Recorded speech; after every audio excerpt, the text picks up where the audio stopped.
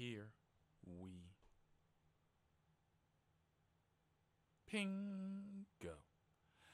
And welcome back to the Net's Most Bingeable Podcast, your old boy who? Yeah. Rules, communication, weirdos, some of the strange shit that I get into. So we start this episode with a ping. Now, I've had a rather successful weekend. Actually, you know what? Let's do a little bit of housekeeping first. Big up and props, and thank you to everyone, including my loyal listeners and my girl. That's right. She gets a special shout out because she has helped design and build the new recording studio. Woohoo! So, now that we got housekeeping out of the way, now let's get on to our other favorite topic. The Baker's Man. So I pick up this guy, Red Lobster. And he and I are talking. And we're just having a funny old time. And all of a sudden, I'm like, so what do you do at Red Lobster? He's like, oh, I'm the baker. I'm like, wait, the what? He's like, yeah, I bake the biscuits. I'm like, really? I love the biscuits. You want some biscuits? Fuck yeah, I want some goddamn biscuits. Shit, man, who the hell you talking to? I got some in my pocket. You know what? We're cool. We're cool. I'm not going to take any biscuits from the pocket because, you know, that's like jingling change. Them old men who try and pick up them young chicks. Baby, I got some change in my pocket. Right, this motherfucker talking about he got some biscuits. But I took them motherfuckers. Don't be shy. I took them goddamn biscuits. And them bitches were good.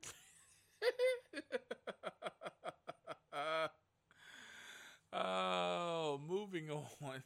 Other than biscuits. Oh, shit. You know, I pick up people from everywhere. Sometimes, you know, I pick up people and it just becomes weird. It's like the lady, you know what? We'll skip that one and we'll go to this one. Staying with the baking. So yesterday I had this ping, and I have to go and pick up this female from, I think it was the Travel Lodge or the Ramada, one of the two goddamn hotels down here. But I go down to pick her up, and out comes three Africans. Now, I mean, you know, that doesn't mean that you make the podcast because you're fucking African, you know, because I ain't racist. But you make the podcast when I got three Guyanan Africans. Africa from Guyana. They're called Guyanans. Politically correct. Cheap pop. But they make the podcast when they come out with 17 dozen cupcakes, cakes, pies. And then she's looking at me and she's like, hey, Kev. Hey. I need you to open the trunk. Bitch, you gonna need an XL. I see the size of your party. You want a cupcake? Oh, you know what? Let me go get the trunk for you. So I open the trunk, and then she's like, there's not any room back here. And I'm like, I know. We a subcompact. We the Jeep. 83.4 cubic inches of space if I let the seats down. But if I let the seats down, your party can't get in. Oh, so what are we going to do? Tell you what, we'll put some in the boot, and then we'll put some up front. Now, I'm not going to promise you that the ones up front ain't going to make it, because that shit's smelling good. Ha, Kevin, you have such a funny sense of humor. In the back of my mind, I'm like, bitch, I ain't joking. That shit look good as a motherfucker. You gonna get to the party with some half-eaten sweets up in that bitch and be like, Lyft robbed me. Oh, I'm being serious. Oh my God. So she put half in the back, half up front.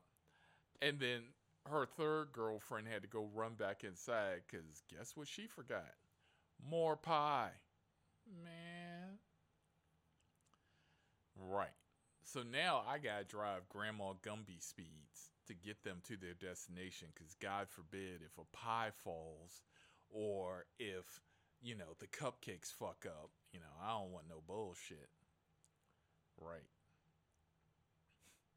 So we get to the house. I jump out, pop the door, help them out, open up the boot slowly. And you know what she does? She gives me a slice of apple fucking pie. I am sitting here now at my recording base, looking at my bar, and I've got a slice of apple pie and them goddamn biscuits from Red Lobster. I am a food hoe, okay? That's me. Right. Talking about, can we put them up front? Shit, you might not get them back. Anyway, my car's now smelling like fucking Dunkin' Donuts. Time to make the donuts. Oh, shit. Best damn tip ever. Cheddar Bay biscuits and fucking apple pie. And if you think this episode does not get any stranger, here we ping. When I see a $4 trip, I know that the $4 trip is, it's a short trip, especially up here. 6 minutes is a short trip.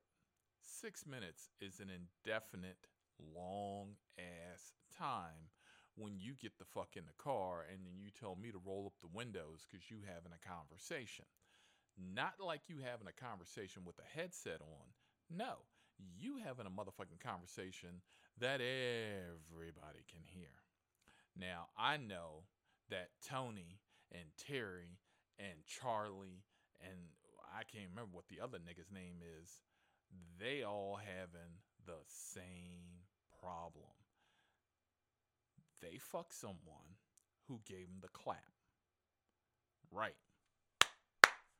Right. Clap on. Don't get clap off because you got to go to the clinic. All right. Why does the big angry guy driving the Jeep need to hear about someone getting the clap? I don't need to know that. That's not part of my business. That's not part of the service I provide. I understand that sometimes, I get to be a bartender, I get to be Dr. Phil, I get to be a therapist, I get to be a cop, I get to be a fireman. But I'll need to know whether or not your cousin got the clap because he stuck his ding ding in some wing that was hot. All right? Shit. Put a cap on it. No. But now we're driving 10 minutes down the road as I am listening to what? Right. Uncle Charlie got his clap from Tony, who slept with Terry, who God knows who Terry slept with. But let's just be honest. If she missing more than half her teeth, you need to put a cap on it. If she's still walking around at 100 pounds soaking wet, you need to put a cap on. I don't care. Not my problem. You know what my problem is? Ping. Lift. Right. Now I got to sit here. We're now 4 minutes. And 4 minutes away from this broad's destination.